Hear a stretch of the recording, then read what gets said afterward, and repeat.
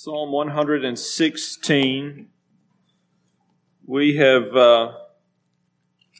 since we've started our study in the Psalms, we've hit one psalm per night, and we've hit it in its entirety, and we're going to do that again tonight. And I think there's some benefits for that. But you could spend a lot of time in Psalm 116, and so hopefully tonight, really all we're doing is whetting your appetite and giving you some encouragement to go back and meditate and glean more from it. Psalm 116, let me just read. It says, I love the Lord because He hath heard my voice and my supplications, because He hath inclined His ear unto me. Therefore will I call upon Him as long as I live. The sorrows of death compassed me, and the pains of hell got hold of me. I found trouble and sorrow. Then called I upon the name of the Lord. O Lord, I beseech Thee, deliver my soul. Gracious is the Lord and righteous. Yea, our God is merciful. The Lord preserveth the simple. I was brought low, and He helped me. Return unto thy rest, O my soul, for the Lord hath dealt bountifully with thee. For Thou hast delivered my soul from death, mine eyes from tears, and my feet from falling. I will walk before the Lord in the land of the living. I believed, therefore I have spoken. I was greatly afflicted. I said in my haste, all men are liars. What shall I render unto the Lord for all His benefits toward me? I will take the cup of salvation and call upon the name of the Lord. I will pay my vows unto the Lord now in the presence of all His people. Precious in the sight of the Lord is the death of His saints. O Lord, truly I am Thy servant. I am Thy servant and the son of Thine handmaid. Thou hast loosed my bonds. I will offer to Thee the sacrifice of thanksgiving, and I will call upon the name of the Lord. I will pay my vows unto the Lord now in the presence of all His people, in the court of the Lord's house, in the midst of Thee, O Jerusalem. Praise ye the Lord. So once again, we have two more psalms that are in this collection of these Hallel psalms, praise psalms, hallelujah psalms, and this is certainly one of them. This is a little different, though, than the psalms that we've been reading in this section of the book of Psalms. This is a psalm that is a very personal psalm. Many of these have been collective in the sense of the congregation or the group speaking of some narrative or something like that. This is a personal experience. You can break this psalm up really into two big chunks, verses 1 through 8. The heading I would put there is a faithful God in crushing trials. Faithful God in crushing trials. And then verses 9 through 19, a thankful servant compelled to love. And so this is a psalm where we can, if you've been walking with the Lord and you have had any amount of reflection on your life, you can find yourself here pretty easily. And so let's just start. So verses 1 through 8, faithful God in crushing trials. We begin in the first two verses with an intro. The psalmist says, I love the Lord because He hath heard my voice and my supplications, because He hath inclined His ear unto me. Therefore will I call upon Him as long as I live. Now it's an intro that's pretty easy to just fly through. What's stated here is not surprising. There's nothing really even that catches us as being unique about this intro. But it's one that we ought to give a little bit of attention to. It starts out this way. I love the Lord. This is a declaration, by the way. The psalmist is declaring this at the outset of this testimony that he's about to give. I love the Lord because. I love the Lord because. It's I mean, we stopped there and we haven't finished yet, but it really does remind us of 1 John chapter 4, verse 19. That is, that we love Him because He first loved us. And the point here is that the psalmist's love and my love and your love toward God is always a response. It's always a response to His love toward us. Okay, and that's what's being set up here in Psalm 116. He's starting out with the end at the beginning. Okay, so he's starting out by saying, before I get to any of the messy details of this, and before I tell you about the trial and the difficulties that I went through and how God worked in my life, I just want you to know I love the Lord because He loved me. Now, we set that over and against God's love. And we were here maybe last week. I know we've been here a few times in the recent past. Where in Deuteronomy chapter 7, verses 7 through 8, God is speaking to Israel, and He tells them, I didn't set my love upon you because you were, and He says a few things. And essentially He says, if you look at Deuteronomy 7, verses 7 through 8a, He says, I set my love on you because I loved you. I mean, that's the because. I loved you because I loved you. It's far different than I love the Lord because He heard my cry, isn't it? It's this love that there's the only cause is really the heart of God itself. And so He begins, I love the Lord because, and then He gives us, because He heard my voice, because He heard my prayer, because He inclined His ear toward me. Now, again, these realities are easy to fly through. I mean, these are what the Psalms are all about. If you were to look through and look for areas where, or Psalms where the psalmist is talking about how God heard his voice or answered his prayer or inclined his ear. I mean, there's plenty to be found. But think about this reality. The God of heaven and earth, the psalmist says, and by the way, we have no idea who wrote this psalm. There's no indication of that. He says, He heard my voice. There's a intimate acquaintance going on there. I mean, out of all the people in the world, out of the population of the globe, God can identify you by your voice. Isn't that something? That's not a generality here. This is a very specific kind of attentiveness. He says, the Lord heard my voice. Secondly, He heard my prayer. Not only is God attentive, not only is He intimately acquainted with, I mean, we could, if we go further into the New Testament and think about, not only does He know our voice, He knows how many hairs are on our head, and He knows when the next one's fallen. I mean, this is real intimate stuff. He heard my prayer. He's not too busy. He's not overwhelmed with everything that's going on in the world. He's not neglectful. He's not hindered. We come to the Lord. We lift our voice in prayer, and He hears it. And He goes on even further.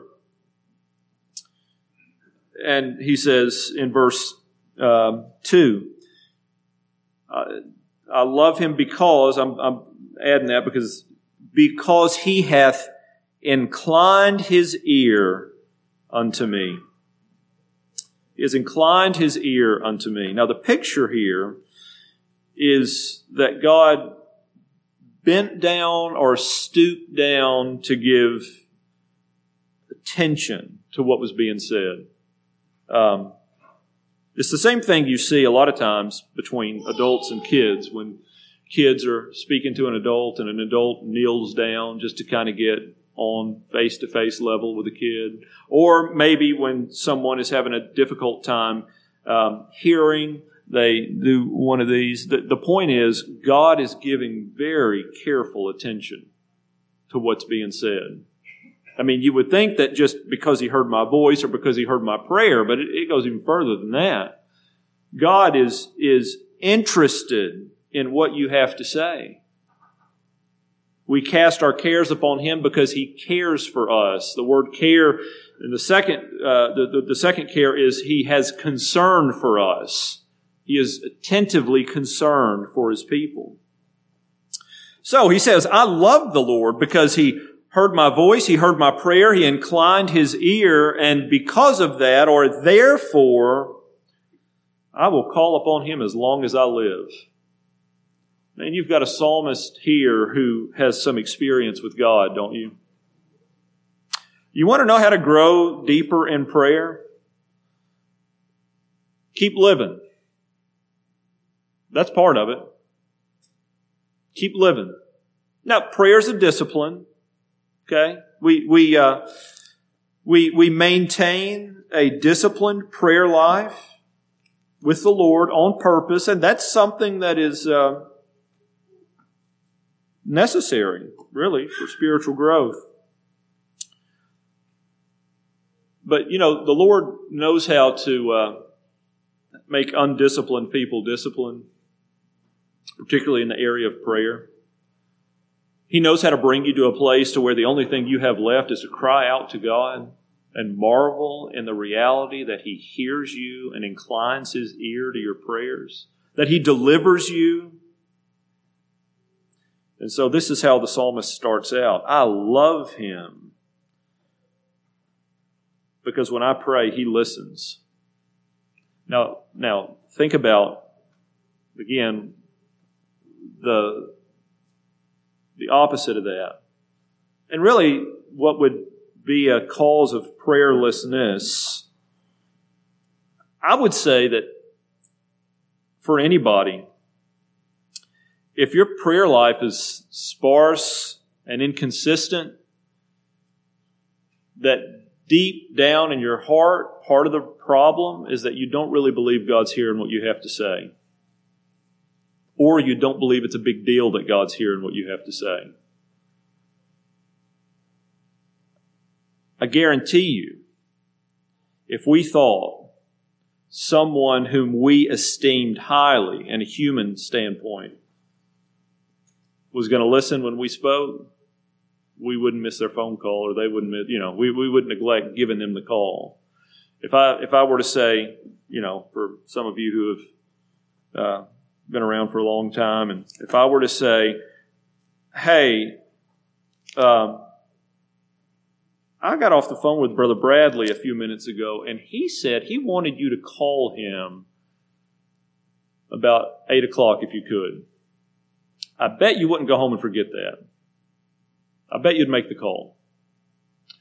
Those of you who know him and love him and care for him. So this whole idea of prayer and prayerlessness really does hinge on, do we really believe that God hears us? That He's interested in what we have to say? That He answers? So let's keep going or we'll get bogged down. Number 1, we have this introduction. Number 2, we have this crushing trial, verses 3 and 4. It says, the sorrows of death compassed me, and the pains of hell got hold upon me. I found trouble and sorrow. Then called I upon the name of the Lord. O Lord, I beseech Thee, deliver my soul. So we have this description of the trial. He says, the sorrows of death compassed me. Now, sorrows here is plural, right? It's the pains, the snares, the difficulties of death. They compassed me. That is, they surrounded me. They were on every side. It wasn't just that I had a one-dimensional problem. This was multidimensional. It was everywhere. Okay? It was a problem, we could say it this way, that was consuming. I couldn't get away from it. He says, the pains of hell took hold of me. That is the trouble, the distress. And then he said, or he says here, and I found trouble. That is a tight place of adversity, affliction, anguish, stress. He said, I found trouble and sorrow or grief. It could be talking about trouble and as far as the outward pressures and grief as far as the inward response. But he has this crushing trial. We don't really know exactly what it is. Some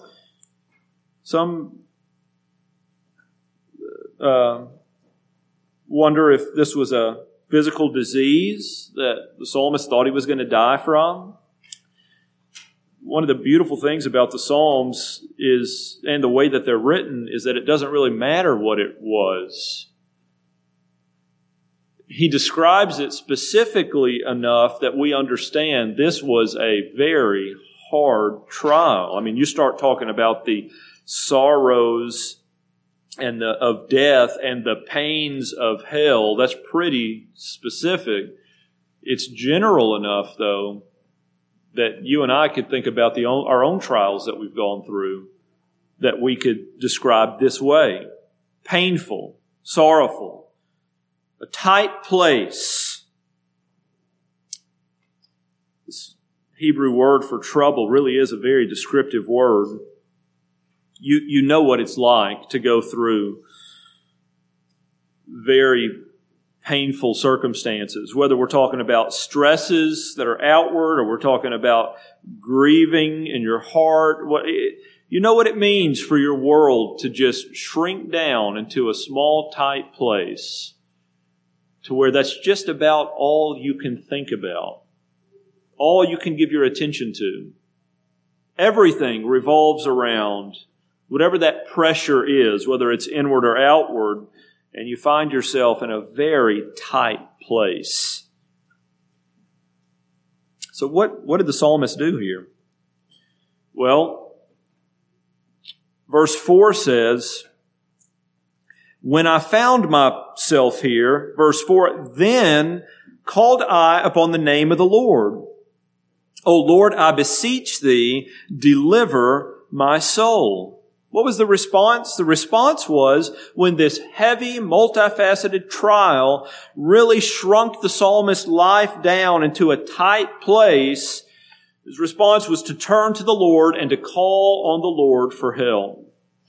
Here's a reality that we learn in the Psalms time and time and time again. You cannot control the pressures that come down on you in life, but you can always control how you respond to those pressures. You look at any of the Psalms of lament, you look at any of the Psalms where you find crisis coming down in the psalmist's life, and you find this is true. He didn't invite this pressure, these trials, these difficulties. Just by the way he talks about these things, these were all outside of his control, and really they put him in a place that he didn't want to be. I mean, the word there, tight place, you're thinking about claustrophobia. You know, nobody likes to be in a tight place. He didn't want to be there. He'd love for his world to expand, and a lot of times there's an alternate word that's used there in the Hebrew to talk about widening. But what does he do? Well, he turns to the Lord and he calls on Him to help. That's very basic, isn't it? Very basic. It's the stuff that sermons are made of. But so often, this is not our first response, is it? So often, we turn to self-sufficiency. So often, we turn to quick fixes. So often, we turn to anything and everything, but putting all of our eggs in the Lord's basket. He turns to God. He calls on Him for help. And then we see this portrait of a faithful God in verses 5 to 8. He says, I turned to him, I beseeched him to deliver my soul. And then verse 5, gracious is the Lord and righteous. Yea, our God is merciful. The Lord preserveth the simple. I was brought low, and he helped me. Return unto thy rest, O my soul, for the Lord hath dealt bountifully with thee. For thou hast delivered my soul from death, mine eyes from tears, and my feet from falling. So he starts out this way. He starts out really giving some generalities about God that he's then going to make specific to his case. So he says, the Lord is gracious, or that is, the Lord is full of unmerited favor toward those who turn to him in need. Think about that. I mean, that just invites you to go to God in prayer, doesn't it? Unmerited favor. That is something that you don't deserve. It's not that the psalmist is saying, well, things have gotten tight, I've handled it pretty well, but let me call out to God and see if he can't kind of push me over the speed bump that I'm not able to fully pass. That's not what this is. It's Lord, I need your favor, and I'm not bringing you anything in return for it. I'm not pretending like I'm adding anything to this. I need your help. The Lord is full of unmerited favor. Secondly, he says the Lord is righteous, or that is, the Lord is always faithful to do what is right. It's not always what we think is right. Sometimes we have a hard time reconciling what God has allowed and what we would have preferred. And at its core, this is a doctrinal problem with the character of God. He is righteous. That is, he always does what is right. And then third, the Lord is full of compassion, or he's merciful. He's full of compassion toward those who turn to him in need. Again, these general realities about God that really just invite us to turn. And then the last general reality in verse 6 is that the Lord preserveth the simple. That is, he guards, he protects the simple or the foolish or the naive. Okay, this is just what God does. Aren't you thankful for that, by the way? How many times has God protected you in your foolishness? How many times has God spared you in just your naive thinking and pursuits? Well, this is just who God is as it relates to his care for his people. By the way, when we think about this reality that God guards and protects the simple, if you've been walking with the Lord for a while, you don't need to leave this one behind. Okay? We haven't graduated from this. Folks who have been walking with the Lord for a long time still make stupid decisions. Still make foolish decisions. Not because they're chasing after foolishness, but God guards us, and we are dependent on God guarding us from our own simplicity. So it's a great comfort here. It's also another reason for us to come to the Lord in prayer. So he gives us these generalities. The Lord is gracious, and he's righteous, and he's merciful, and he preserves the simple. And then he turns around and starts to apply this to himself. He says, I'm not just saying this because it sounds good. I'm not just filling the page. God is he is these things. And then he says, I was brought low and he helped me. You want to know how I know that God is gracious and righteous and merciful and faithful to preserve the simple? Because he did all of that with me. That's what the psalmist is saying. All of that was poured out on me. And then he turns, as we see in the Psalms fairly often, he turns and begins to speak to himself based on that reality. he's taking a truth and seeking to apply it to his soul. Verse 7, return unto thy rest, O my soul, for the Lord hath dealt bountifully with thee.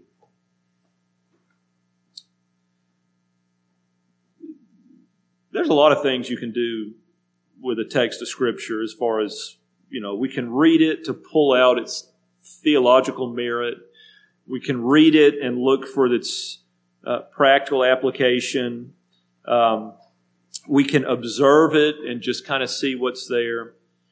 One of the things, if we're observing and observant in verse 7, one of the things we see is a Holy Spirit-inspired strategy for laying hold of truths and seeking to apply that to our hearts. Now, you've heard this before. You've heard me say it. You've heard other people say it.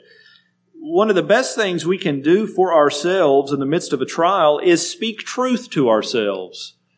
Okay, we're having this conversation with ourselves all the time, whether we're in a trial or not. The person who talks to you the most is you.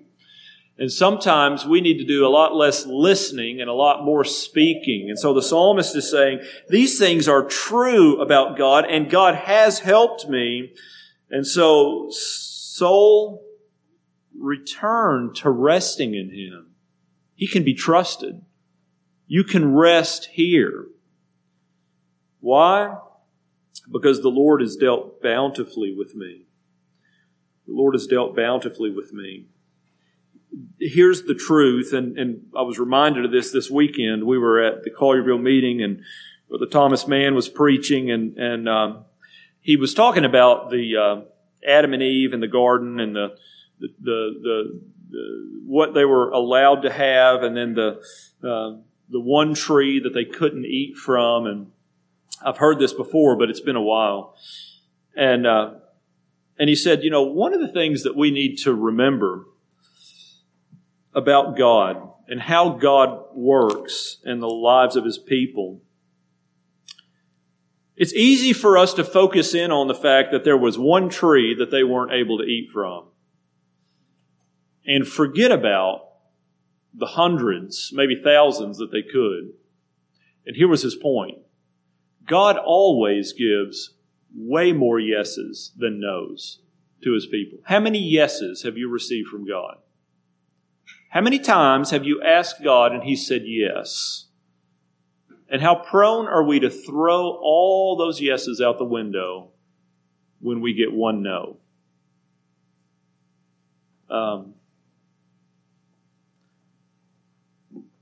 Parents, it's the equivalent to something like giving one no to your children and their response being something like, "You've always hated me." Now, Lily's never done that, so I'm not talking about her, but I've heard of stories like that. Okay? And it's comical, isn't it? We're like that with God all the time.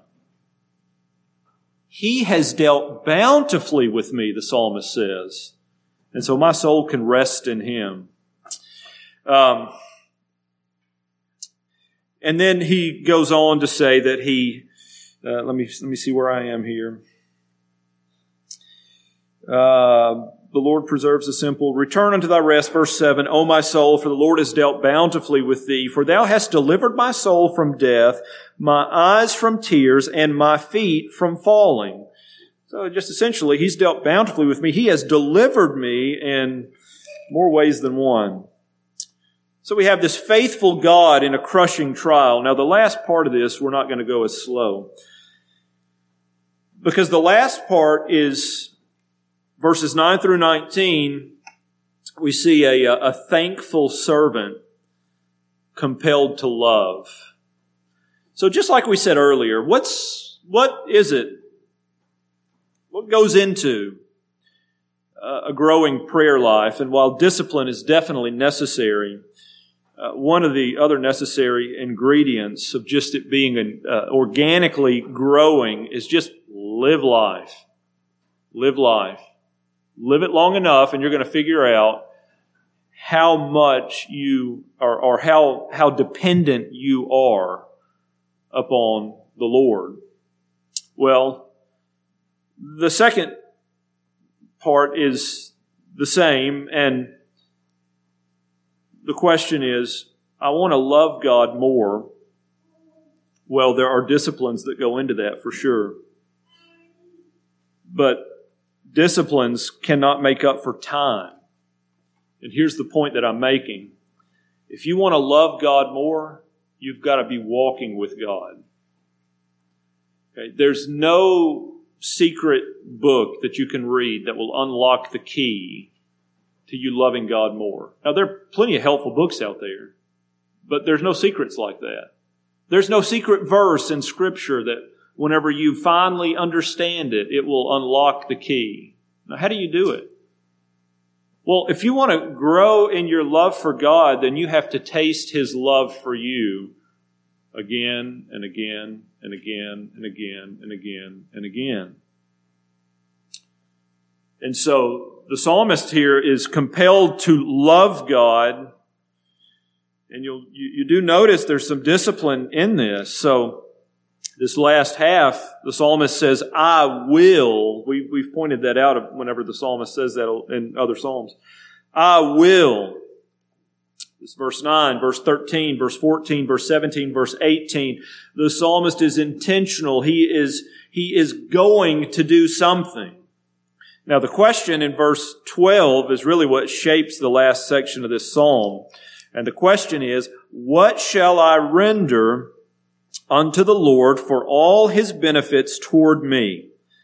Okay, or if we take out that word render and we say it this way, what shall I give God in return for all His benefits toward me? So God has done all of this. What can I give Him? What should I give Him in return?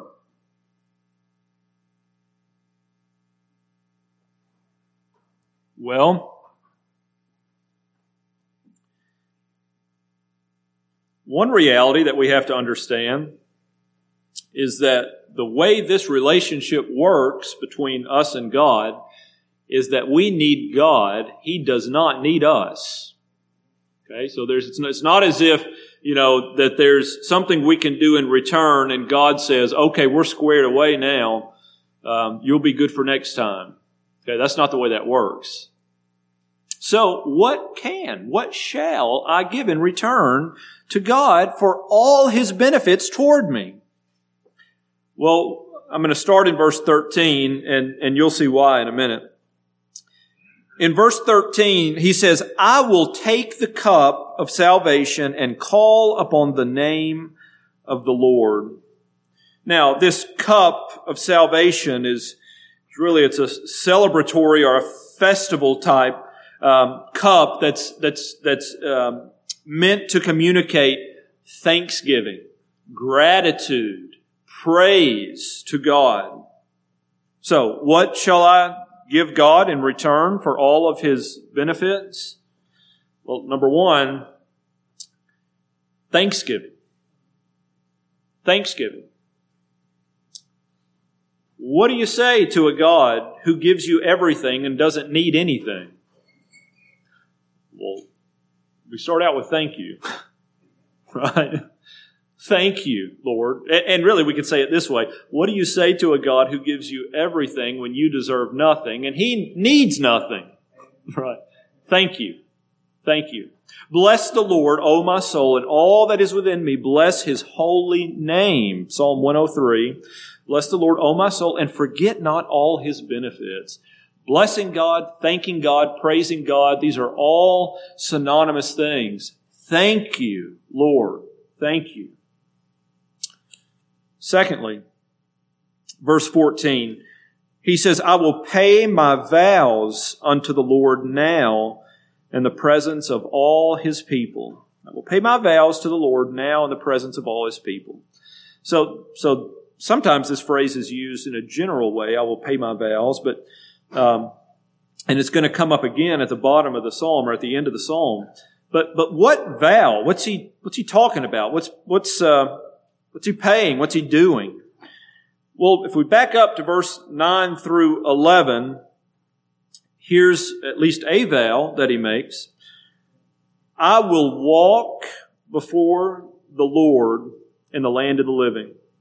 I believed, therefore I have spoken. I was greatly afflicted. I said in my haste, all men are liars. Now, here's the vow in verse 9. I will walk before the Lord. That is, I will walk in His presence. Barnes in his commentary gives these three realities to what it means to walk before the Lord.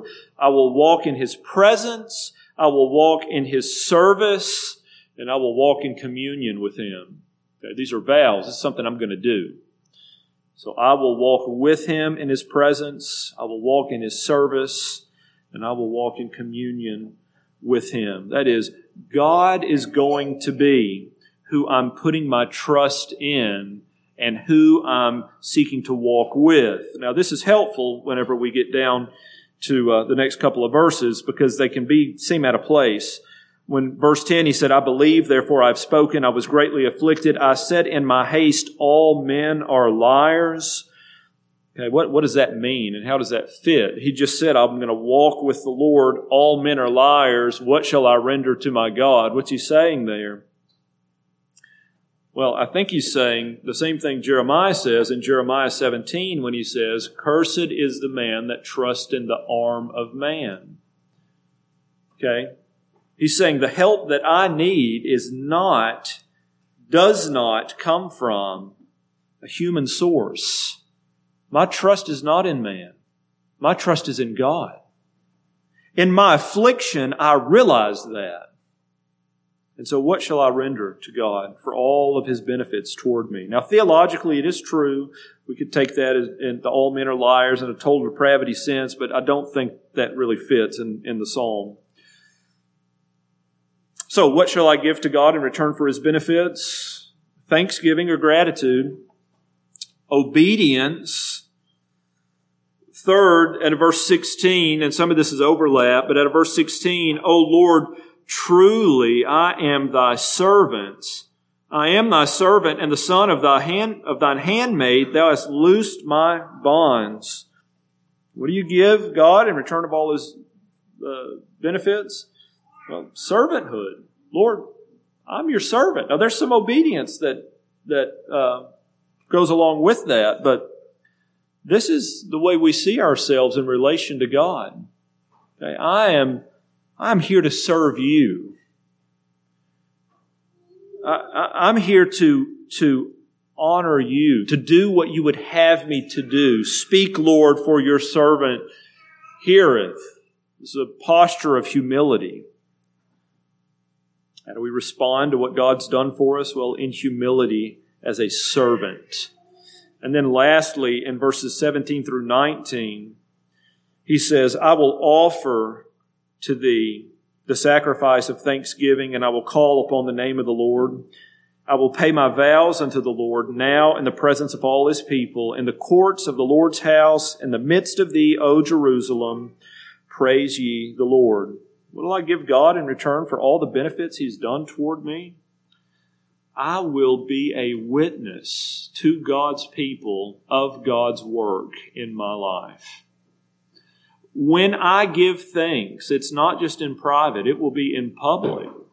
When I give testimony to this, it will be in the presence of God's people. This isn't a private thing. Now, it can certainly start out that way, but it's clear in verses 18 and 19 that he is going to pay his vows unto the Lord in the presence of all His people.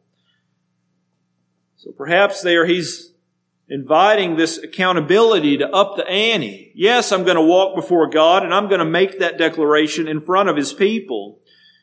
I'm also going to give thanks. I'm going to seek to live a life of humility and service and obedience. And I'm going to do all this in the courts of the Lord's house, in the midst of Thee, O Jerusalem. Praise ye the Lord. So Psalm 116, we've hit the high points. You could spend more time this week and get more out of this psalm. It is packed full. A faithful God in a crushing trial, and then a thankful servant compelled to love. Let's pray. Father, we are thankful that you are a faithful God. Lord, we find ourselves at times in trials, and we have no idea how we got there, and we have no idea how we're going to get out. And we could go around the room tonight and talk about that in very specific ways with the people here. But Lord, the common denominator is that you've delivered your people out of all of our difficulties, out of all of our trials, and you will deliver us out of the ones that we're currently in. And so, Father, we praise your name. We thank you for all your benefits. And we pray that you would bless us to glean from Psalm 116 and follow the pattern laid out here from the psalmist, that it might bring you honor and glory. In Jesus' name, amen.